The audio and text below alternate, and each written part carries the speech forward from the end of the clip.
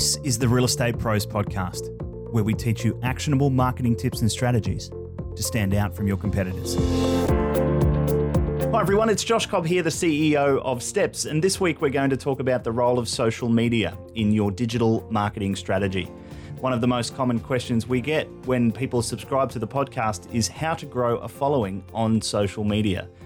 But if we dive into that a little bit deeper, what people are really asking is how can we drive more business outcomes from my presence on social media? At the end of the day, this is why we use any marketing channel, right? To drive better business outcomes. Well, social media can be really fun from a personal perspective, but my guess is that if you're using it to market your business or yourself as an individual agent or business development manager, is that you want business outcomes as a result. More leads, more clients, more referrals, more revenue, more subscribers. Well, one of the unique challenges with social media as opposed to any other marketing channel, online or offline, is the fact that you're not just competing for attention against other real estate professionals. You're competing for attention against everything. Against funny cat videos, updates from family and friends, episodes of their favorite TV show, or the latest celebrity news. All of those things are your competition on social media. And this presents a huge challenge to real estate businesses looking to get cut through with their marketing messages on any social platform. It's harder than ever to earn attention from consumers online, and certainly more expensive, as social media platforms increase the cost of reaching your followers. Not only that, but as more and more of your competitors use social media, the cost is only going to increase as platforms give priority to the highest bidder. So what do you do? Well, firstly, you shouldn't get too hung up on your competitors' numbers and try to compete like for likes. What I mean by that is just because someone has more likes than you, it doesn't mean they are more profitable. It just means they have more likes. Unless you're Kim Kardashian selling advertising space on your social media profiles, it doesn't matter how many likes you have. It's how much revenue and profit you can drive from your presence on social media that really matters. I'm guessing this is the reason that you got into social media in the first place, right? To drive more revenue and profit? When it comes to using social media for business, we must not forget it's a marketing channel. Just like your phone, just like the newspaper and direct mail. And just like those other channels, the goal for social media should be ultimately to drive some sort of business outcome. One of the best ways we've found to do that, and a strategy used by media companies and high-trafficked real estate websites, is actually quite counterintuitive to how most real estate businesses use social media in the first place. If you look at the newsfeed of any major media company, or our property portals included, the majority of their posts are focused on driving people away from social media with compelling, useful, and entertaining content.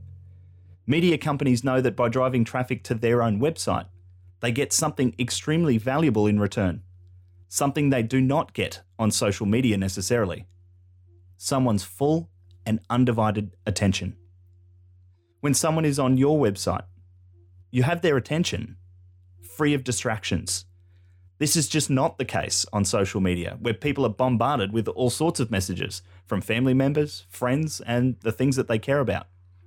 Media companies and the many real estate businesses now adopting this new approach know that by publishing their most valuable content on their own website first and using social media to amplify that content, drawing people to their website, it will give their business the best opportunity to have a one-on-one conversation with that person, instead of being one of thousands of messages in someone's social media newsfeed.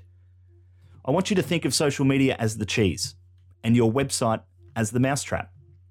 What you do is publish compelling content on your website and use social media to amplify or boost awareness of that content and bring people back to your platform. Still use social media to drive engagement on your posts and to showcase your brand if it makes sense for your business to do that. But if you're looking to drive more than just engagement, more leads perhaps, consider putting your most valuable content on your website first and using social media to drive people to your website, where you have their full and undivided attention, free of distractions and free of your competitors. The same goes for your listings. By using social media to target ads for your listings to people most likely to be interested in them, you're bringing people to your website instead of the portals, and you're likely getting in front of passive buyers or renters before they go looking on the portals. Is this easy to do? No. Does it mean you should forget about posting content on social media that lives only on social media? No. But is getting people off social media back to your own website more effective for business purposes than just focusing on likes and engagement? Right now, based on the data, it certainly is. I recently spoke at an event in Melbourne where I shared a case study of an agent who is using this strategy particularly well. An agent in the room interjected and said, quote, "I've just looked up this guy on Facebook and he's only got 2,000 likes and his engagement on each post is not all that great," end quote.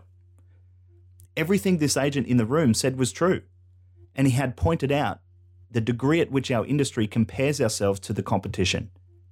For many agents, it's all about likes and getting more of them than the competition. But what this agent in the room couldn't see on Facebook, a number that Facebook doesn't display publicly, was the traffic that our friend in the case study was driving to his website from his Facebook activity, and the number of market appraisal requests that he generates on a monthly basis, which by the way is between 8,000 and 10,000 unique visitors per month to his website, and 5 to 10 market appraisal requests every single month, as a result of driving people away from social media. What if the way in which you viewed social media was the only thing holding you back? What if clicks to your website was the most valuable social media metric for business, not likes and engagement? If you're using social media to generate better business outcomes, I would argue that getting people off social media back to your website is your best bet to do just that. The most prominent media companies with social media presence and the highest trafficked real estate websites certainly believe it is. What do you think? I'm keen to hear your thoughts. Leave a comment wherever you're listening to this episode, and until next week, I'm Josh Cobb. Thanks so much for tuning in. You've been listening to the Real Estate Pros podcast. If you'd like to go deeper with your marketing this year, visit digitalmarketingessentials.com.au to learn about our popular upcoming workshops. And until next time, I'm Josh Cobb. Thanks for tuning in.